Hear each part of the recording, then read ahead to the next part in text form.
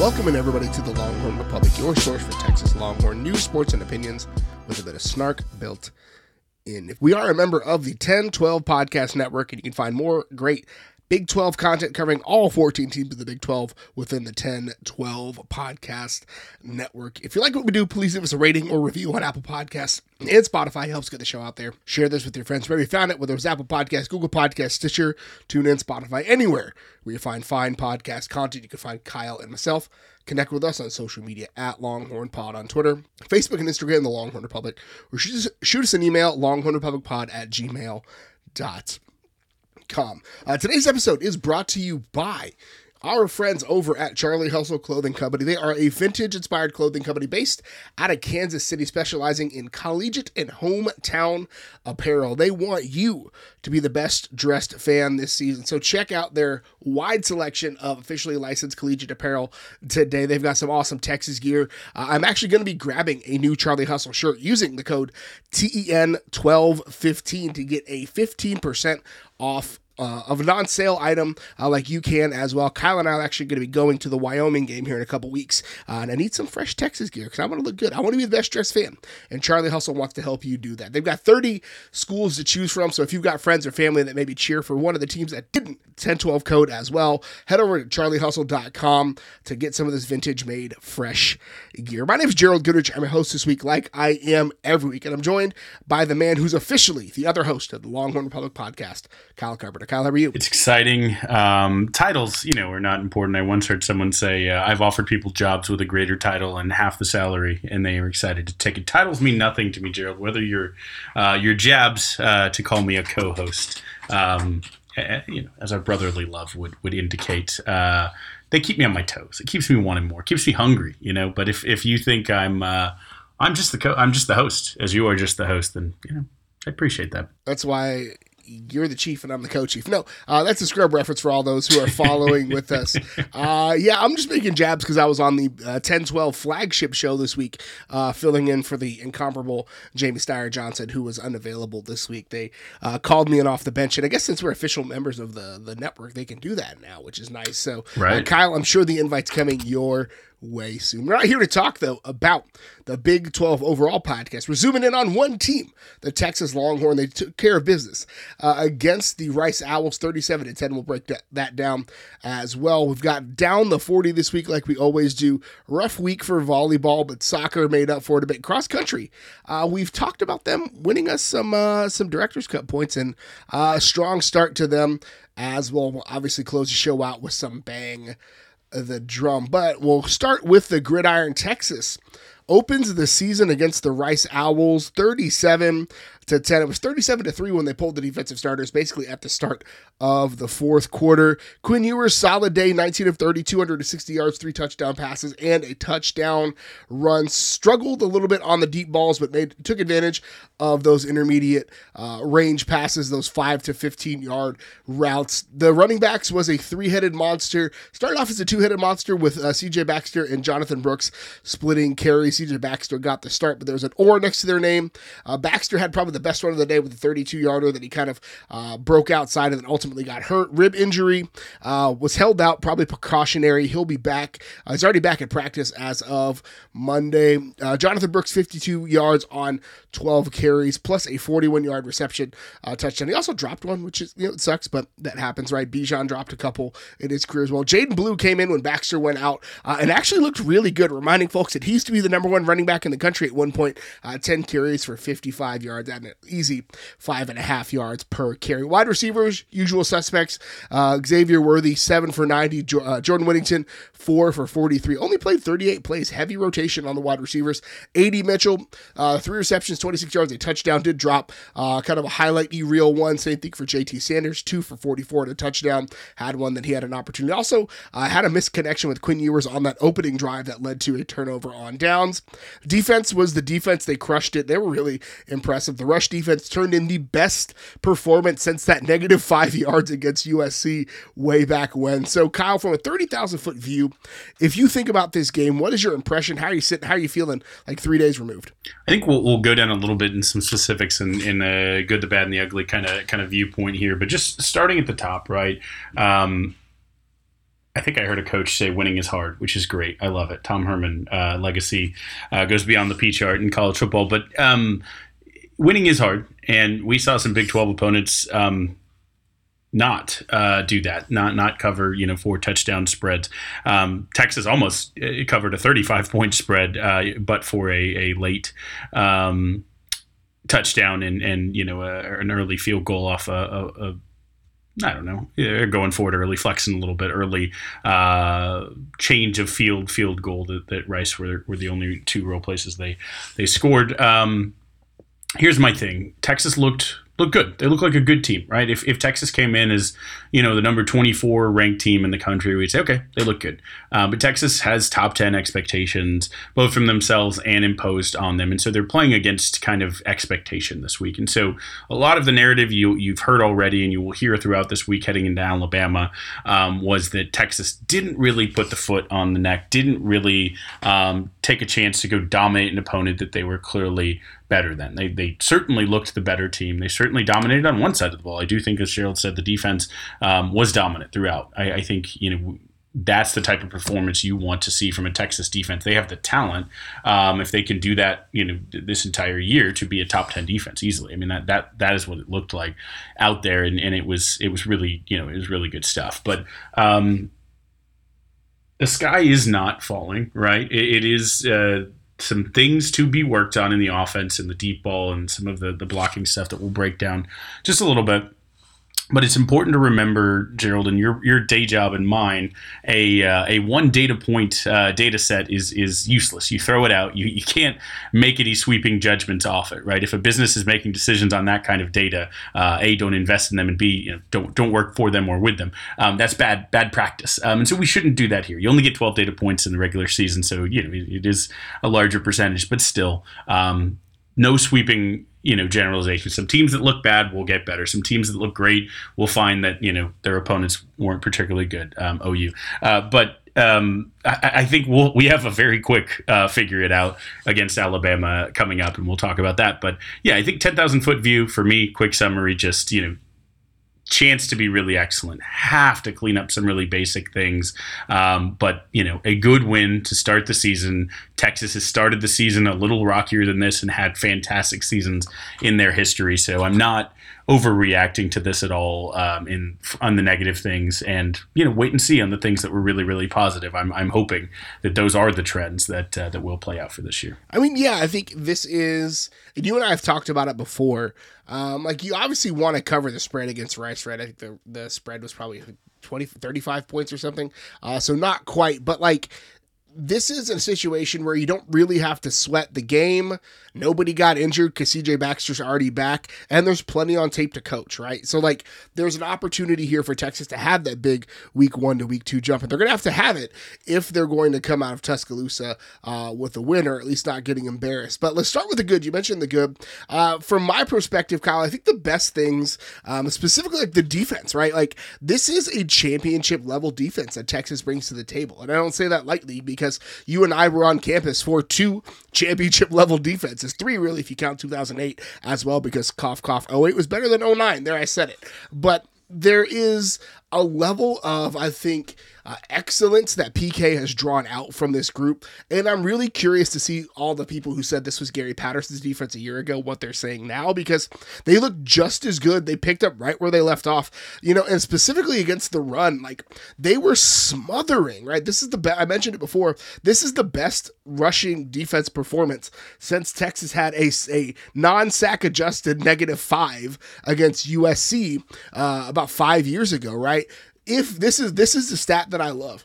If you add back in the sack yards from this is the second best performance compared to the non-sack adjusted yardage since that game. So that is how good they were against the run this week. And I think it starts with those guys in the middle, T Sweat, Byron Murphy, Alfred Collins, that group, Ethan Burke along the edge. We'll talk about him, a high motor guy, right? We'll whistle the dog whistle right now. But those guys in the middle did what they needed to do and ended the game giving up just 1.1 yards per carry Missouri in that matchup. I think lazy race-based analysis code words is my favorite college football subgenre, right? Ethan Burke, a coach on the field, a lunch pail guy, a hard hat kind of guy. I'm obviously kidding. I think that's the single worst thing. Please be better announcers. But in this case, Ethan Burke, he was a high motor guy. It worked out. The most obvious one, getting cut down on that pass rush, quickly regaining his feet. Jett Bush funnels the quarterback, and then Burke finishes off for the sack. Right, a lot of players don't. That's literally drills. That's like they're throwing dummies at your feet. You have to roll over them, pop back up, and make the play. And he did it. That's fantastic. He looked great, as many of our defensive line did. Right, this is a unit that we had a lot of questions about, and they got better in the offseason. We thought they did, but we saw it in this. Like that they probably played 12 players. When we get to the Bama preview, I do not think necessarily they're going to play 12 to 15 guys against Bama. It's a little bit shorter, but there is going to be some rotation, right? I do think you will see a lot of these guys. You'll see some different fronts, but just starting at the top, T. Sweat was a difference maker. He was 5 tackles, 2 quarterback hits, and a big 4th down stop. Again, that's your defensive tackle making those numbers. That's the guy who's just supposed to be a block eater in PK's defense, but he was a difference maker. He was, moving just at lightning speed, putting pressures on a 11th year quarterback, that kid. But JT Daniels, an experienced guy, he made his life just miserable. Byron Murphy, I think, influenced the game a ton with his strength, what he can do. That Benda sack where he goes untouched, it's because Murphy just absolutely carves the interior O-line and makes that push where Benda can delay and then shoot through. I think this is Vernon Broughton's best game as Longhorn. I think without a doubt it's probably Alfred Collins' best as well, though he had a pretty incredible highlight play early to close out his first season with that interception in the bowl game. But that's really, to me, very exciting. Chris Ross, a guy who we talked about, the young guys who might get a chance to play. Chris Ross probably flashed the most out of a couple good players in that mix, and with Bledsoe and Fink and Ross, beefed back up. He slimmed down last year, beefed back up a bit, and it seemed to be working for him. He looked good. Again, we won't hear all of those guys in Alabama, but we'll hear a lot of them, and that's going to be really, we'll talk about in that preview, the area we want to play. But yeah, that run defense, Gerald, you hit all the numbers, and it's incredible. But I mean, this was a 3-level symphony. I mean, they were good on the line, but we cannot talk about this defense without talking about the secondary and the linebackers. Where do you want to start, right? Pro Football Focus highest graded player at his position this week with Jaylan Ford. David Benda looked good except for that one play, which then Jaylan Ford decided, oh yeah, let me get this ball back real quick to make up for it. That was the best make-up teammate play, right? We talked about it. Jaylan Ford sets the floor and makes up for any deficiencies on the other players. But we also talk about the secondary, right? Manny Muhammad looked like a lockdown corner. Austin Jordan turned in his first career interception. We didn't talk about the safeties, which is a new sensation for me, Kyle. Not having to complain about the safeties mid-game is something new. The only really thing I noticed was Jalen Catalon was back there kind of running point on the defense. So Jahdae Barron did a great job at his kind of mixed linebacker DB hybrid spot. The defense was a well-oiled machine. PK has these guys humming, and that's a good thing heading to Tuscaloosa. Yeah, absolutely. Again, a unit that you'll probably see some different guys playing. They didn't really want anything to do with Watts, and they stayed away from him, which is fair. They did kind of very early on. They completed the first play of the game was a 7-yard out to get McCaffrey in space. The next 6 attempts, or next 5 attempts, I guess, he did not have a catch while Jahdae Barron was on him. Barron said, "Oh, that's your offense? That's what you want to do?" Nope, that's gone now too. And he really did. He locked him down and took him out of the game. You saw them decide that they were going to go against Brooks or Muhammad. And Muhammad, you forget that he was the freshman out of the bunch, looked fantastic. Had 5 tackles, stonewalled a big tight end on a 3rd down stop, his first tackle of his career. A guy who I think Pro Football Focus had him graded out at 81 on coverage and 27 snaps. Holmes played a lot on 30 snaps in the second half. Had a just about 70 tackling mark out there. So, I mean, those 2 guys who are not sure. Austin Jordan got his first career interception playing kind of that nickel role as well. Only 11 snaps, but get an INT in one of them. Derek Williams flashed the talent that we know he has coming in there at safety. It's a game where you didn't have to throw Catalon in stuff, but I bet you see some different blitzes and some different plays and some different coverages and disguising coverages. We'll talk about it in our preview, but that's going to be the key to really messing with Milroe a bit as he takes over at QB there. But I think this unit played really, really well. And the part that we talked about in our season preview with this was there's so many names. If everyone stays healthy, it's an embarrassment of riches. If we have any injuries, we're still ready to absorb that and continue to play at a level. And you saw it because there was not a huge step down from 1 to 2. Now in the threes in the end, they gave up some stats in that fourth quarter, but that's to be expected.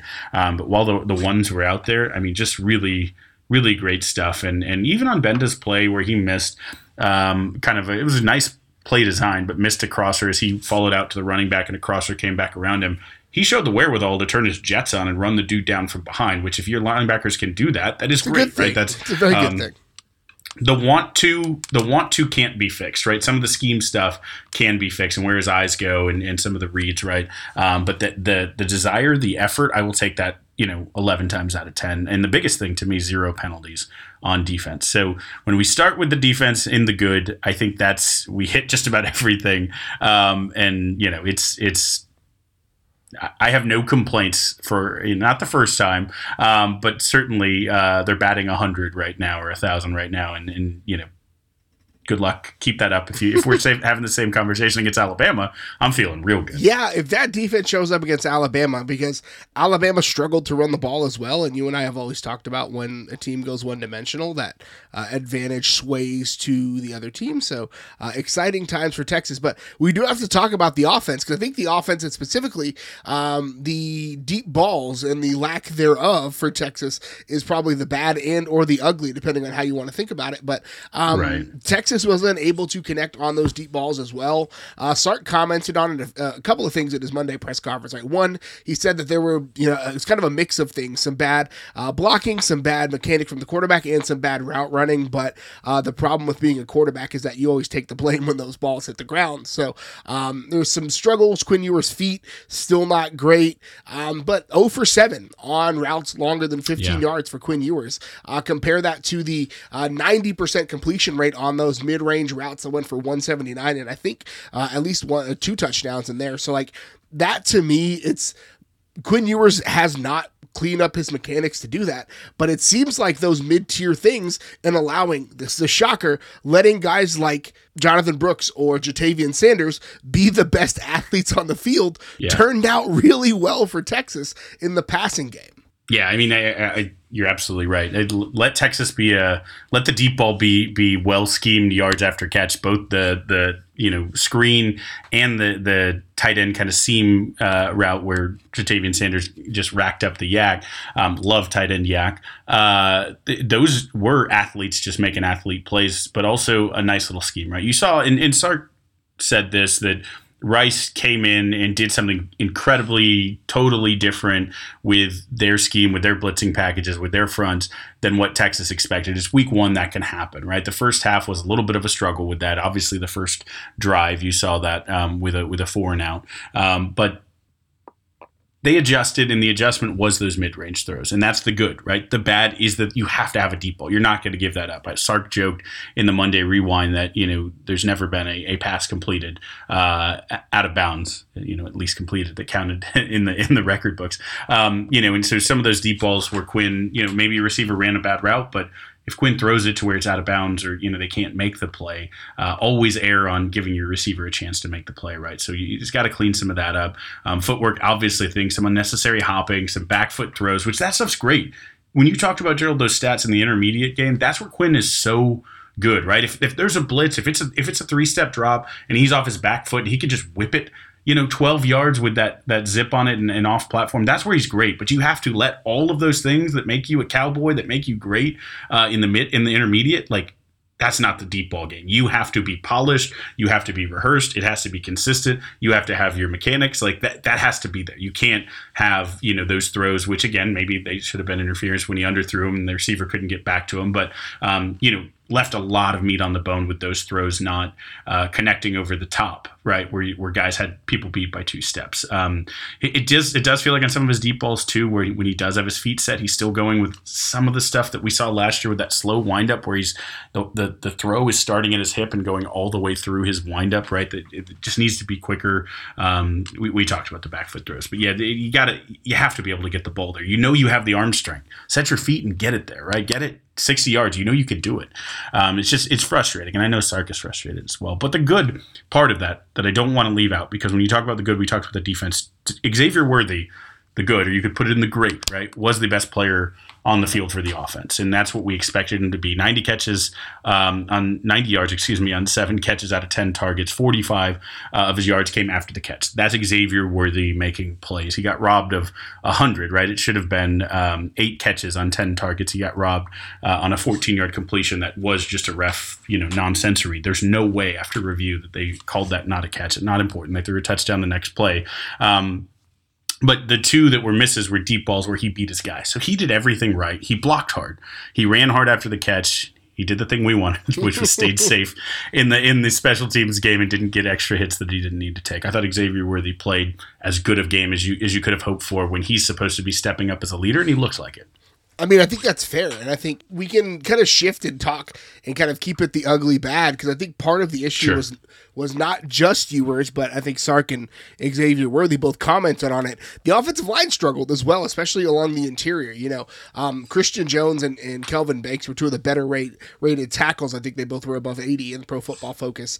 But the interior struggled. I feel like I have to eat a bunch of crow, because I was convinced that DJ Campbell had fixed his eye issues in pass pro. He has not. And he also struggled in some of the run fits, in some of his run assignments as well. There was a spot where he was slow on a pole and it jammed up Jonathan Brooks, who if DJ Campbell is a step and a half or even a step faster, he's able to spring Brooks for a big run. And so that to me is kind of glaring, especially as, Alabama's offense has some questions. That defense is scandal proof, I think, in a lot of ways. They've got all of the talent there. So I think Alabama's going to be watching that Rice tape, especially what they were able to do. Simple twist stunts, stuff, confusing the Texas front. Alabama's going to be able to execute on that, and it's going to be, for lack of a better term, it's going to be hell for the Texas offense. Yeah, I mean, Alabama's going to be bigger at every position than Rice was. Faster at every position.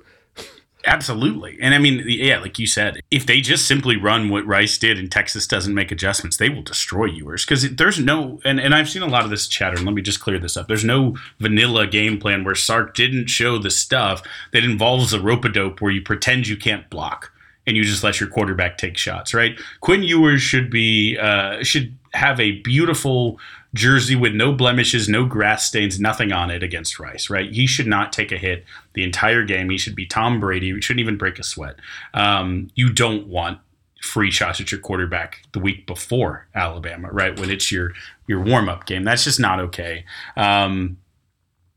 There was a lot of things that, it's if you're going to call yourselves physical and you're going to dominate and all that, you have to show it. I never saw the offensive line on running plays, on passing plays, be the aggressor. Go out and just absolutely manhandle a line that they're more talented than, bigger than, right? That physicality that just wasn't there. Christian Jones got a good grade and got a good shout out.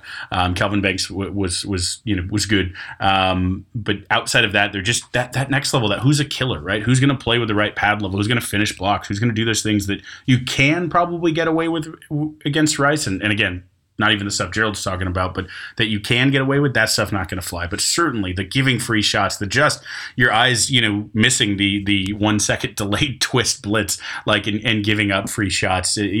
Sure, they had 3 down and blitzed 5, from deep, dropping 1, little bit of stunts. You have to be ready for that. I'm putting a little bit on the coaching, but a lot of it on the execution. And just if that isn't cleaned up in 1 week.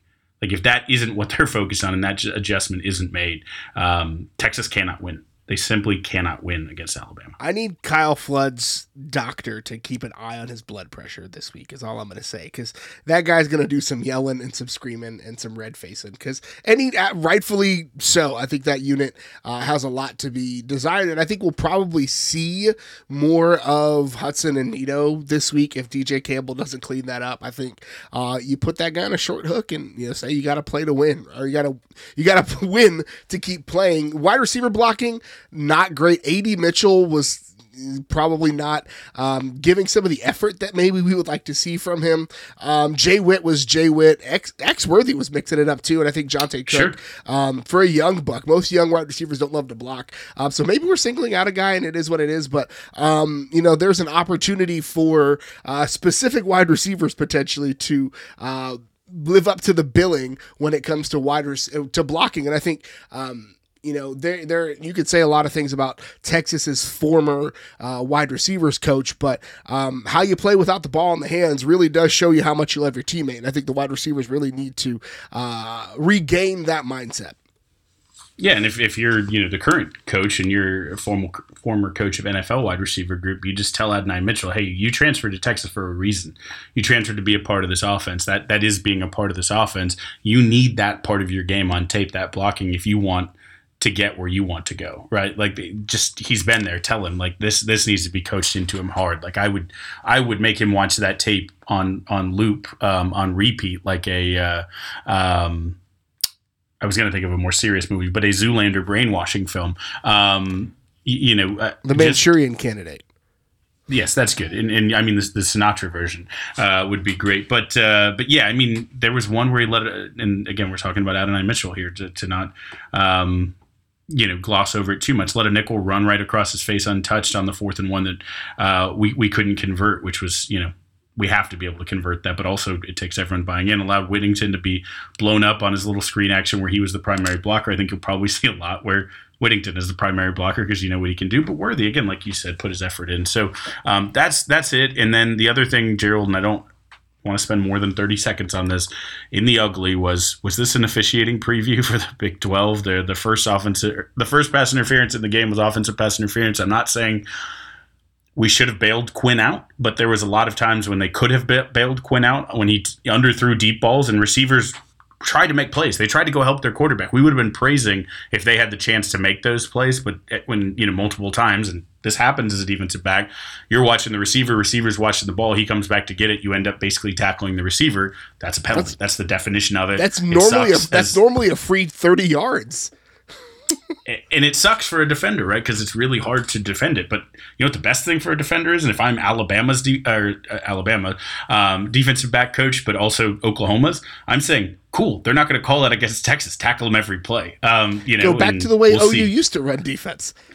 Absolutely. So that's a bit disheartening. That's the ugly for me, is I hope we do not get into that situation. The Worthy non-catch that was a catch, and then the no offensive pass interference. It felt like they specifically said, let's try out and see how much we can get away with, specifically effing with the Texas wide receivers. And I hope that Big 12 ref chicanery doesn't permeate any further. I mean, outside of special teams, right? The special teams, solid. There's not a ton to talk about. I think Auburn looked good, continued to look good, continued to be flawless on extra points. Sanborn was fine. He looks like everything we needed him to be for Texas. Yeah. We're going to go and say this. Let's go ahead and say this. You and I, the man who's actually named Quintravious, Trey Wisner, made a big special teams play. We've been calling it. We said it. Quintravious made a big play. And it's funny that we've been calling like Quintavious, things like that, because there's literally Quintravious on the team. I thought he was something Wisner the third, but nope, it's just Quintravious. But yeah, so special teams was solid. I don't think there's anything really to write home about for them, but like, solid outing overall. Good, not great. Texas has some things to clean up before they head to Tuscaloosa. Yeah, without a doubt. Don't hold anything against Bert Auburn. The fact that they just let him try, and he had enough leg for a 56-yarder, right? Like we said, he's never hit longer than 49, so we don't know if he can make more than 50. We saw it. He's got the leg for it. It was good. He hit 49-yarders, right? He hit long 40s, which is all you can expect from a college kicker in the first half. Like you don't make those. You put a little more pressure on that team that was struggling. Like at least he got those 9 points. There was a point when Gerald tweeted out that, Bert Auburn had scored more than our offense, which was a little frustrating for what we expected, a high-powered performance out of the gate. But good shout on Auburn. I think Bert Auburn, that is. Ryan Sanborn looks like a very good college punter. Will he be an NFL punter? I don't know. But he looks where Trejo was a guy who you didn't know what you were going to get. And he went out there and did his best. This looks like a dude who's done it. You know what you're going to get. You can depend on him. When you need it in a pinch, he's gonna pin him. He's gonna put enough hang time on. He's gonna give the athletes a chance to go down and cover it. I like it. I feel comfortable. Kickoffs were good. I feel comfortable with the special teams units. That's a great start. And the other thing, injuries. Like I know Baxter went out, but they said already said he's back in practice. We left the game without any major injuries, which again for a week one is fantastic. Heading into Alabama, fantastic. So yeah, Texas healthy heading into Alabama, has a lot to work on, but I think Texas is going to work, and they're already back at work, and I think they're saying all the right things. So we'll find out, and we'll have our full Alabama preview for you on Thursday. So that brings us to the part of the show where we whip around the rest of campus and we down the 40. And we're going to start at Gregory Gymnasium in a very unfamiliar position. Number 7, Texas, was swept by number 2, Stanford, for its first regular season home loss since that weird one against Rice during the COVID season. That was like 2 parts. The first time being swept since December of 2018, which was actually by BYU in the NCAA regional. So not the start that you want to see from Texas volleyball. Still good, still have a lot of season left to play, but when they measured up against one of the 2 best teams in the country, did not go well for them. Yeah, back-to-back top 5 games. This one at home you would think would be played even better, right? But they won one and lost one. You didn't expect the sweep. That's the part. There was someone I saw tweeted and basically said, I've never seen the Horns make this many mental errors. And I saw some folks share that, thinking it was talking about football. It was about volleyball. The volleyball team was making, and that even made its way to the Slack chat, but that was about volleyball, was making mental errors. Just not good. I mean, just you hope that if this was their first loss of the season, you would say, okay, off night. Little something to be concerned with here. They're number 7 right now. They stayed number 7 in this poll because they split. But this is a team that may not look like a top 4 team until we get to the end of the year when they clean some of these things up. You lost your 2 best players. We know that. How do you replace that? How do you respond to adversity? They did it once well. Will they do it twice? How do they come out in the next few matches and show, hey, we're still Texas. Hey, we may not have an All-American libero. We may not have an All-American outside hitter who, are both playing on the Olympic teams that are just cut and paste in the next one up. That's hard to do. But there's still a ton of talent and a ton of All-Americans on this team, and they're going to serve better. They're going to continue to play tough at the line. Can they finish some of those blocks? And again, can they just cut down on the mental errors? Yeah, I mean, that's the tough part with rally scoring, right? Every mental error is generally a point for the other team. And so that's why, especially that last set got out of control. Because I think this is a team and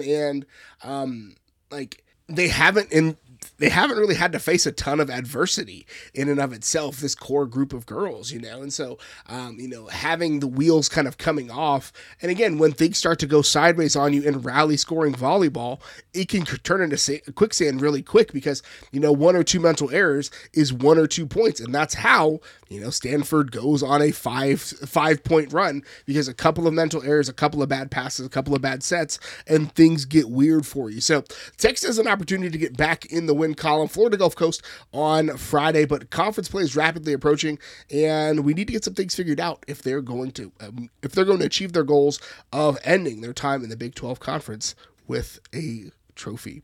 On the pitch, number 18 soccer extends its clean sheet streak to 3 with blanks against UT Rio Grande Valley and SMU. 5-0 win over RGV and a 6-0 win over SMU, getting some revenge from the 2021 postseason. So that's a nice feeling. Yeah, absolutely. I mean, SMU is a good team. This isn't a they dominated another no-name. SMU has others receiving votes. They're they're historically a very good team. I think Texas is like 1-6-2 against them all time, right? They've had Texas's number. And in a game where Trinity Byers had to go play her two sisters who were both freshmen at SMU, she looked the better, and Texas certainly the better in that one, winning 6-0. I mean, that's a team that only has given up 3 goals all season, and Texas got 6 on them. That Texas offense is really, really incredible. Like I think I saw the stat they'd only given up a certain amount, let's call it like 15 shots on goal, and Texas had more than that in the first half. So really, really strong stuff. I think 17-0 is their goal difference over their last 3. They're just setting records all over the place. Missimo against UTRGV tied a career high with 4 assists. And then, you saw Trinity Byers get the all-time hat trick record at the University of Texas. And you also then against SMU, you see Missimo pass Kelly Wilson to become the program's all-time leader in career assists. I mean, those 2 players are literally rewriting the record books, and there's more to come. It's so early in the season. Like, these records are going to be shattered, right? They're already broken. Byers and Missimo are the top 2 in the NCAA in points. Missimo officially passed Kelly Wilson as you already mentioned that, but the leader in assists. 4th in conference history, right? It'd be great to take that record with you when you leave. For her trouble, she was also named the player of the week. Next up for them. She does have one more year if she doesn't get it this year, as they have 10 games plus to go. She certainly could come back and do it next year. Well, they're not going to be in the Big 12 next year, so it'll be a different conference record. I'm an idiot. That's fine. I appreciate you wanting her to take that record, but you got to get it done this year.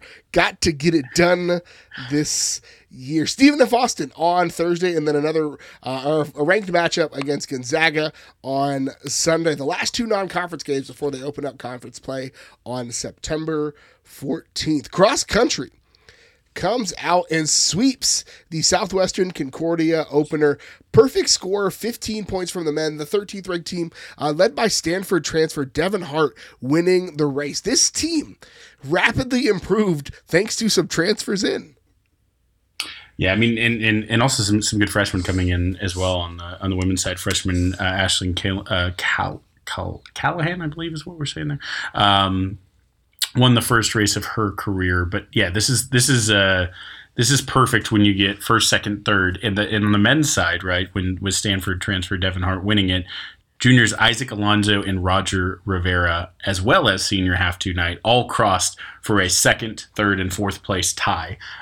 So they not only swept the first 3, but the first 4 on the men's side, all 3 on the women's side. It's we had our friend Director's Cup Date on here to talk about where Texas can make some ground in the Director's Cup standings, and cross country was singled out as an area where we could improve, and we know BYU is really, really good at that. So maybe that competition will drive the Longhorns to a top 10 type performance on at least the men's side, if not the women getting in there. So we shall see. We'll be watching this closely this year. I mean, yeah, we talk about it every offseason. I guess the last 3 off seasons. Be nice to get some Director's Cup points from cross country. They're going to try to do it for Texas this year. Big transfers in, coaching changes. I think it's going to work out well. Up next for them, traveling to Stillwater. The Cowboy Jamboree is usually a big test early in the season, so September 23rd they'll be back in the mud, running it around, but we'll see what they turn out. But now's the part of the show where we honor one of the best traditions in all of college athletics, Big Bertha, and we bang the drum, brought to you by Joe Ruiz. So Kyle, what are you banging the drum on this week? Gerald, if I told you the man who Steve Sarkisian most wanted to be in the world, or be mentioned alongside, is the current Metro Director of Southwest Florida Fellowship of Christian Athletes, would that surprise you at all? Not in the slightest bit. Of course. Do you have any reason why that wouldn't surprise you? No, it just seems to make sense. Just the vibes of Sark really make sense to me. Obviously, that's fair. Sark, a man of principles for sure. But Naples, Florida's own Charlie Weatherby is the last. You know where I'm going here now. The last head coach for a non-SEC team to travel to Tuscaloosa and win there. He was then the coach at the University of Louisiana Monroe. If you're not up on your Charlie Weatherby facts, he hasn't coached in a few years. I think since 2009. Yeah, 2009 on that one. And I mean, he's coached some big programs. I think he was the Navy head coach as well before that. But yeah, he is currently the regional, the Metro director. He's moved up from the regional director of Southwest Florida to be the Metro director of Southwest Florida Fellowship of Christian Athletes. So throw up a Hail Mary for Charlie Weatherby and for Steve Sarkisian. Sorry, that was my favorite fact of the week. Because like I said, I wonder what Charlie Weatherby is up to. Is he an analyst on some team? I haven't heard from him in decades since he did that and unleashed Nick Saban's inner demon, which makes sense. There's a fire and ice thing at play here. But yes, that is, in case you were all wondering, there is your your century biannum update on the whereabouts of Charlie Weatherby. I appreciate that. I mean, I had not thought about Charlie Weatherby since, probably 2009, which is the last time he coached. So good work. So I'm banging the drum this week on weird narratives, right? And we'll talk more about this in the Thursday show when we do our BOL. But Colorado and Texas State both pulled off upsets, right? They were both favored to lose. Texas State was on the road in Waco and beat Baylor in pretty convincing fashion. And then Colorado, with the new look Deion Sanders situation, knocked off TCU in dramatic fashion. That's probably one of the best, if not the best game of the weekend. I'm partial to the Wyoming game as well. But we'll talk more about that on Thursday as well. But there's this narrative that's stirring up because, G.J. Kinney came in and quietly did kind of the same thing that Deion Sanders did with his roster of overhauling it a bit through the transfer portal, right? They were not good last year. And most of the guys that Kinney brought in were kids that he had at UIW or kids like, TJ Finley, the quarterback, who was a third-time transfer kid. He was at LSU and all of that. So he decided to get some talent in there. And the narrative is, well, is this what the future of college football is going to be? Teams just going to the portal to build their roster. And I want to say that if you have any sort of context of what happened in San Marcos that led to G.J. Kinney getting that job, that is objectively the dumbest take possible. Because the reason why G.J. Kinney is the head coach of Texas State is because the previous guy tried to build the entire thing out of the transfer portal, and it was an absolute show. And you can fill in the other S word that comes before it, right? Like, it was an absolute tire fire. And that's why G.J. Kinney is there. And yes, he did bring in a bunch of his guys from Incarnate Word. He brought in his whole coaching staff. He brought in a new quarterback. But the guys that were there before were running out of eligibility because they were COVID transfers, right? So they needed to get guys or they would have gone 0-12 this year. But G.J. Kinney has addressed this already in his welcome to the show presser. He said, I'm going to repair the relationships that the last guy screwed up. He didn't say it in those words, but that's basically what he said. And we're going to build the foundation of Texas State football with Texas high school football players, right? And that's how we should be. And you and I have talked about it before. They are going to be the UTSA of that area, or of the lower Austin area. You are going to see some battles between Texas State and UTSA trying to mop up the kids in the San Antonio area that don't get the Texas offer, the A&M offer that they're looking for, right? Those guys, I'm shocked that the quarterback from New Braunfels is going out of state rather than going to Texas State. I thought that was going to be a slam dunk for them, but they're going to go up and down 35. And you know what they're going to do? They're going to go into Waco and recruit them as well. And they're going to use this to build some momentum. So yes, I think the only thing that this has really done is eliminated a bit of the year zero. There is less of a year zero excuse for guys because Deion and GJ came in and said, yeah, we can do this. But I think those are two edge cases, and I think things are going to just be fine. Gerald, are you saying that the Big 12 runs through San Marcos? Because I think it runs through Laramie, Wyoming. Transitive property. It does run through Laramie, Wyoming. That's fair. Okay. I wanted to make sure because I didn't know of the teams that lost as 28-plus point favorites, which one had seeded their ranking of where the Big 12 runs through. I know Dave Aranda is a much more likable coach in Waco. So I don't wish any ill on him. Just truly we'll focus on the part where G.J. Kinney is doing his thing, and we will cheer for a Longhorn every week that Texas isn't playing Texas State. I have long said I'd be a huge Dave Aranda fan if he was coaching anywhere else but Baylor, and we may get to find that out sooner rather than later.